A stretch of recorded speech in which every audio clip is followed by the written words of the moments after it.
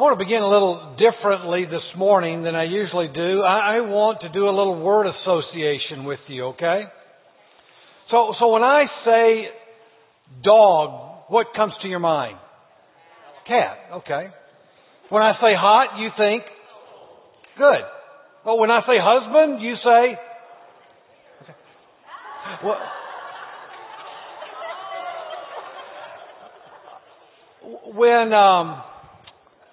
when I say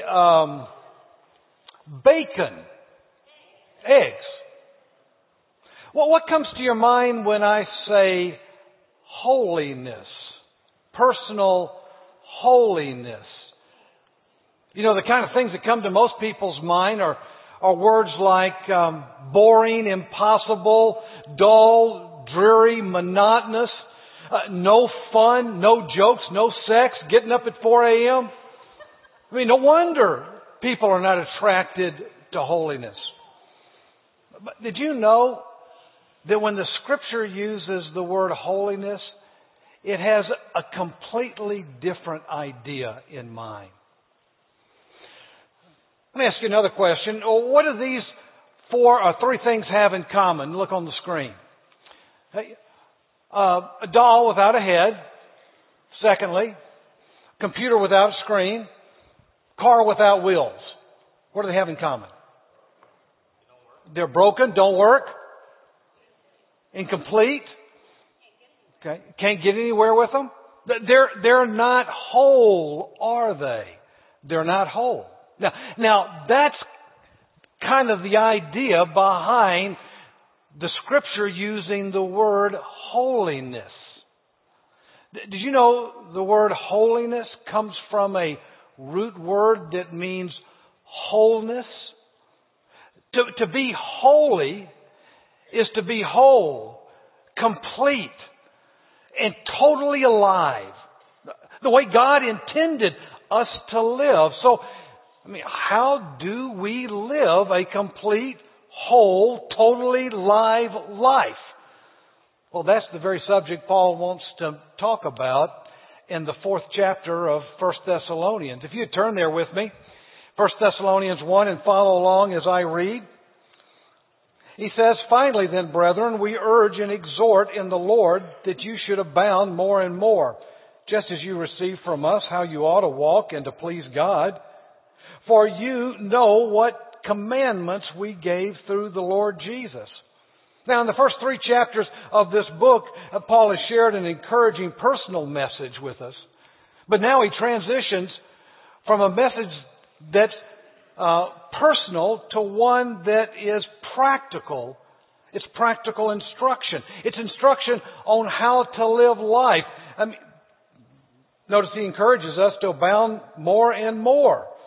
In other words, this church he's writing is doing well, but Paul wants them to go beyond doing well.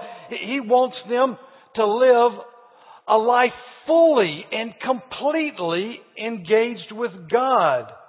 One that's fully alive. In fact, I love the way one first century Christ follower put it.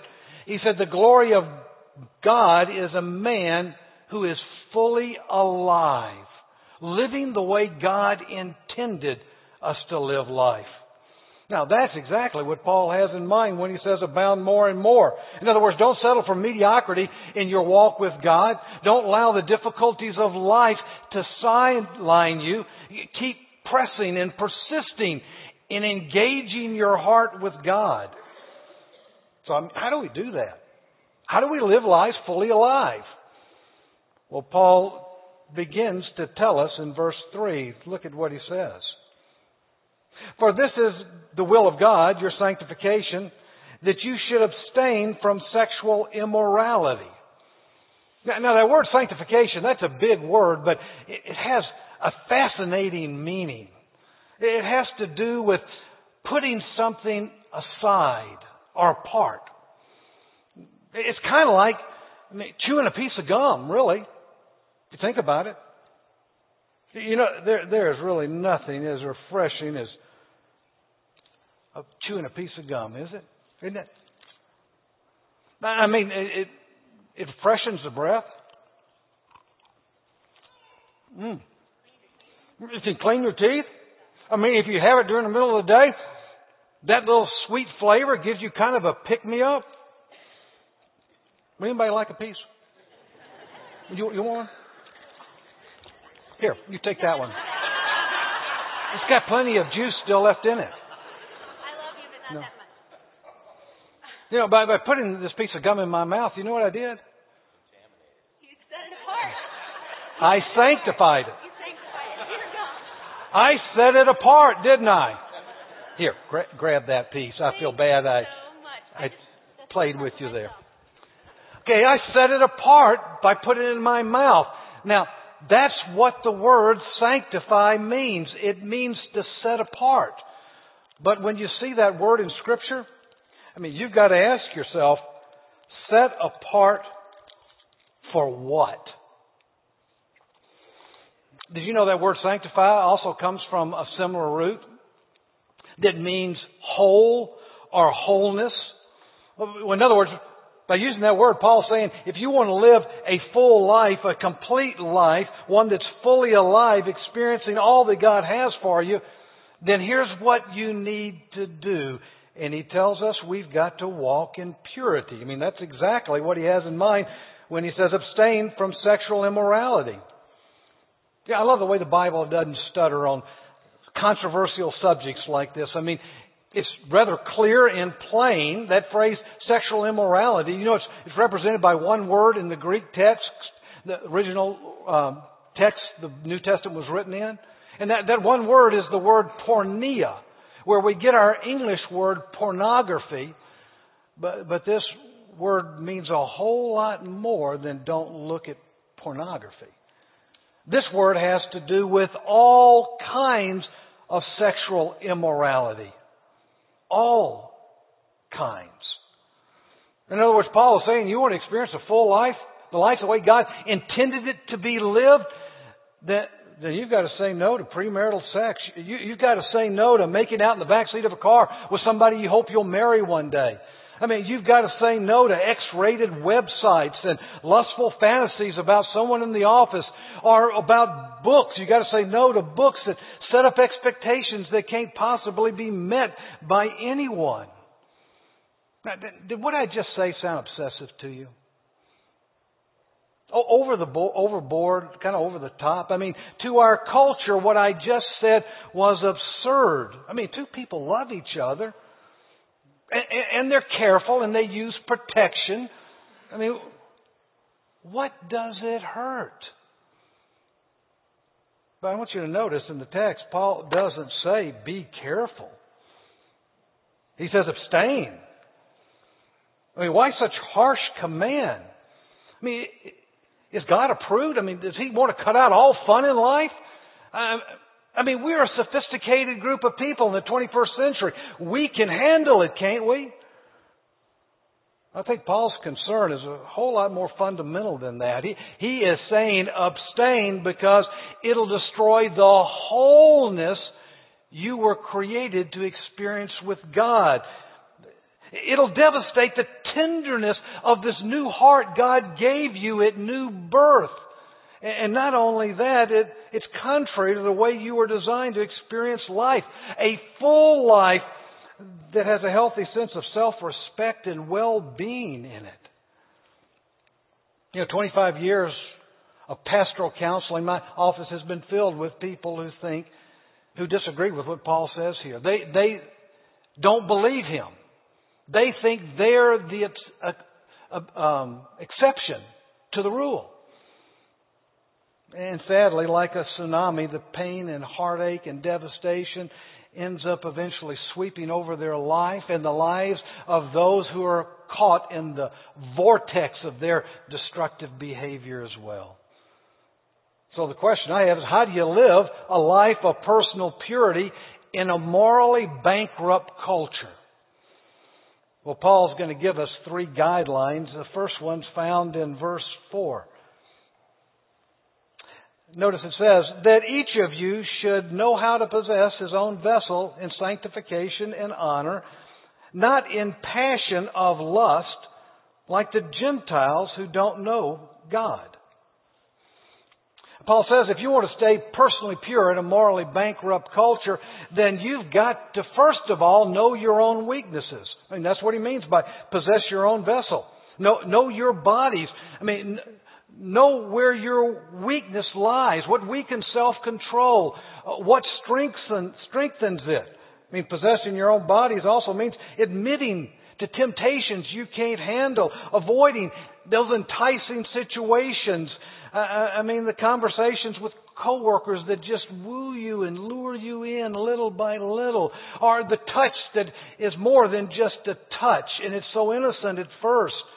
Paul said, you got to avoid those things. I mean, some books, internet sites, videos, well, they stir up lustful passions, and some situations provide opportunity to think about compromise. Paul's begging, don't go there. You know, I don't know a whole lot about turkey hunting, but I did talk to a man who did at a family life conference.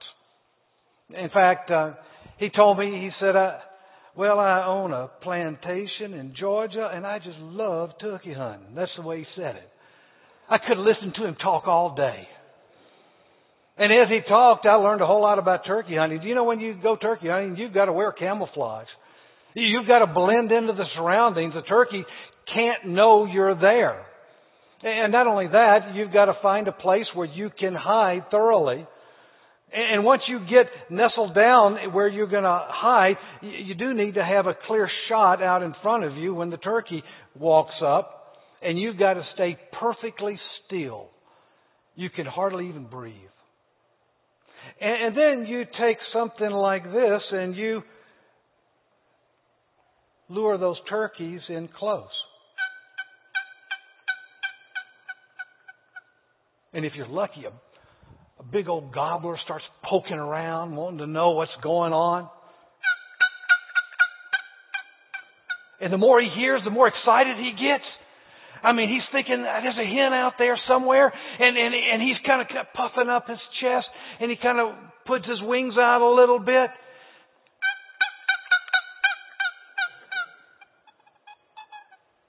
And you want to lure him in closer and closer, within range. Did you know you can't shoot a turkey in the chest? You can't kill him by shooting him in the chest. The shot just bounces off. There's too many feathers there. You've got to shoot a turkey in that little pea-sized head he's got. Now, that's one of the reasons turkey hunting is so difficult. I mean, you've got to be a great shot. So you want to lure him in closer and closer and closer. And then bang, you take the shot and you got him. Now, you know, the funny thing about turkey hunting is none of this is real. Just a wood box with a little chalk on it. It's not real, it's fake. I mean, it's an imitation. What do you think the IQ of a turkey is, 2? Now, I hate to compare us to turkeys, but it's late at night and guys, you're looking at that internet site you have no business looking at. Or ladies, there's a guy in the office that, I mean, when he speaks to you, I mean, he asks you questions about yourself. He makes you feel like what you say matters. Or there's your friends reading that book, 50 Shades of Grey, and I mean, you don't want to feel left out. Or there's a gal in the office that brings coffee around every day, and she comes in and she flirts with you, and I mean, you feel alive.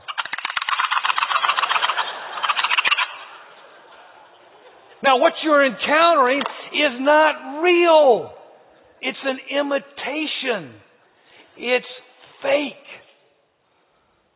It smells like life. I mean, it tastes like life. It even looks like life. But it's not life. And if you go there, you'll get your head blown off. That's what Paul's saying. Now listen, no one stays sexually pure by accident. In our culture, abstaining from sexual immorality means aggressively building protective walls against lust before you have an opportunity to step over the line and get involved. In our culture, sexual gratification is seen, satisfying it is seen like satisfying hunger with food or satisfying thirst with water. And it begins so innocent at first. I mean, it doesn't seem like it matters, and then it becomes more and more enticing, and it lures you in closer and closer, and suddenly it's not really something you get to do. You're wooed to do it, and it makes you feel so much more alive. Before you know it, you've got a full-blown addiction going on. You're trapped, and it becomes a powerful taskmaster in your life. And that's because sexual temptation is so enlivening. It's so stimulating. It feels like life. But if Paul were here today, he'd say, no, but you need to know it brings about death. It's a death to the wholeness God created you to experience with Him. It's a death to your relationship with Him. You know, I've been waiting my entire life to be mature enough that those temptations no longer concern me. But that day never arrives. I mean, I've discovered that we have an enemy out there that will take a good thing and make it into a bad thing in order to bring about a destructive thing in our life that will keep us from living lives fully alive. And I fear in a room this size, some of you are already listening to the call. I mean, whether it's pornography, internet sites, illicit relationship, fantasy thinking, you're thinking about crossing the line and giving in. And if you do, I want you to know you'll be trapped. And God would say, don't go there, because I didn't create life to be lived like that. I created it differently. I know what you see out there looks like life, it smells like life, it tastes like life, but it's a cheap imitation and it'll bring about death, and your Heavenly Father has so much more in store for you than that. So to stay sexually pure, you got to first of all know your own weaknesses. Secondly, you got to cultivate the right kind of relationship. And that begins with a relationship with God. I mean, that's what Paul implies in verse 5 when he says, not in passion of lust like the Gentiles who do not know God. That word know is in the perfect Greek tense, which means having a passionate relationship with God needs to have a continued and abiding impact on your life. In other words, one of the keys to resisting sexual temptation is getting to know the God who has been pursuing you since before the beginning of time. You know, perhaps the reason bad passions are so strong in us is because good passions are so weak. I mean, the problem may not be too much desire, but too little. I mean, the core problem in most of us is not that we're passionate enough about good things, but I mean, we're not too passionate about bad things, but we instead need to be passionate enough about good things. The problem is we are not wooed by the right things. And so that begins by establishing boundaries. I mean, that makes sense. But Paul says, no, that's just the beginning. I mean, self-discipline will only take you so far. You've got to develop an intimate engagement with the one who loves wooing you in life-giving directions. You know what I've discovered in my life? That one God, He's always faithful, even when I end up being faithless.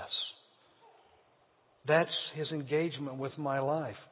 Paul would say you got to encourage that that relationship with God. But secondly, he would say, don't stop there. You got to encourage wholesome pursuits with others, with people who will be honest with you, who will help you see where life is found, that you trust, that won't condemn you for the things that you're wrestling with, and that will listen and be a friend.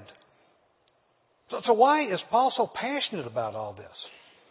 Well, it's because he knows that sexual temptation not only affects you, it affects other people. It impacts them. Now look at verse 6. He says that no one should take advantage of and defraud his brother in this manner, because the Lord is the avenger of all such, as we also forewarned you and testified. I mean, do you see the strong language Paul uses to describe God? He calls him the avenger. Now, that word means the one who extracts justice, who disciplines for growth. I mean, why does Paul use language like that? Well, he knows that our behavior not only impacts us, but it also will impact others. I mean, a child molester doesn't become a child molester in a vacuum. In 95% of the cases, they were molested as kids. And young dads, you're developing habits in your home, and that'll impact a generation, the next generation. And you don't think your kids notice. But I want you to know that kids have never been good at obeying parents, but they've never ceased to imitate them. And maybe you find yourself as a single person, maybe a single parent, and life is hard, and it feels so lonely, and you're thinking about giving in. But I've learned in my relationship with God is that He will always meet you wherever you are, with whatever you have done. And He will plot a path back to God if you'll let Him. Because that's where you were meant to experience life. See, Paul knows that when you sow a thought, well, it doesn't stay there. It reaps a habit. And when you sow that habit, it reaps a character. And you sow that character, it reaps a lifestyle. You sow that lifestyle over time, it reaps a destiny that will impact others around you. That's why he's so passionate. So how do you stay personally pure in a morally bankrupt culture? Paul says, first of all, you've got to know your weaknesses. Second, he tells us that we have to cultivate the right kind of relationships. But notice, third, he says, you've got to remember your calling. Look at verse 7. It says, for God did not call us to uncleanliness, but holiness. There's our word again. Remember, it means wholeness. He called us to wholeness. Therefore, he who rejects this does not reject man, but God, who has also given us His Holy Spirit. I mean, really, Paul pulls no punches here, does he? I mean, he's calling us to a higher standard, a more noble standard, but he also wants us to know that to reject what he says here is the same as rejecting God. I mean, said with other words, it's calling God a liar. In other words, if God says it's wrong and you say it's okay, who's right? If you're by your behavior, you're saying, I mean, if you think you're right, then by your behavior, you're calling God a liar. I mean, that's what Paul's getting at here. But Paul also knows that personal purity is only one part of the big picture of wholeness. So what are the other parts? Well, he paints the rest of the picture beginning in verse 9. It says, but concerning brotherly love, you have no need that I should write you, for you yourselves are taught by God to love one another. And indeed, you do so toward all brethren who are in all Macedonia, but we urge you, brethren, that you increase more, still more. Have you ever noticed how animals seem to do instinctively whatever it takes to stay alive? I mean, fish don't have to go, to a class to learn to swim. I mean, even though they swim in schools. I mean, birds flap their wings. Why? Because it's in their nature to fly. I mean, because a trout has a trout's nature, he naturally just begins swimming upstream. Now, when Paul says, for you yourselves have been taught by God to love one another, he's talking about what's in your nature. And because we have Christ's nature in us, because we are Christ's followers, He has given us a new heart. We have been given His nature. It should be natural for us to love. That's what he's saying. Now, the word love used here is not a word for physical love. It's not a word for family love or brotherly love. This is an entirely different kind of word for love that Paul uses here. This kind of love that Paul talks about is not motivated by appearance or emotional attraction or sentimentality. In fact, it could be said that this love bursts forth in spite of appearance, emotion, and sentiment. This is the kind of love that God has for us. He loves us in spite of how we act, in spite of how we respond to Him, doesn't He? And so Paul says, if you want to live lives fully alive, then walk in this kind of love with one another. Express to one another the kind of love that God has expressed toward you, and you'll find life. But notice Paul says, but we urge you, brethren, that you increase more and more. So what causes this kind of love to increase? Well, it's when you place yourself in circumstances where you're forced to love. Did you know that love is like the circulatory system of the body of Christ? Physically speaking, we don't exercise our muscles. Our circulatory system is impaired to some degree. And then things start building up on the sides of our arteries. The blood doesn't get through the nourishment, and oxygen doesn't get to the heart, and we can have a heart attack. Now, spiritually speaking, when we don't love well, our spiritual lives are impaired. And selfishness starts building up in our arteries. And the new heart God has given us at rebirth, it doesn't get the nutrition that it needs, and our passion for God ends up waning and maybe even dying. So what Paul's saying is, if you want to experience a whole life, one that's really fully alive, then you've got to find avenues where you can engage to love and selfless service to others. That's where life will be found. So how do you live a life that's fully alive? He encourages us to walk in purity, to walk in love, but he concludes by telling us you've got to also walk in integrity. Look at verse 11. That you also inspire to lead a quiet life, to mind your own business, and to work with your own hands. As we command you that you may walk properly toward those who are outside, and that you may lack nothing. Now, Paul concludes with three rather odd commands. He directs this church to lead a quiet life, to mind their own business, to work with their hands.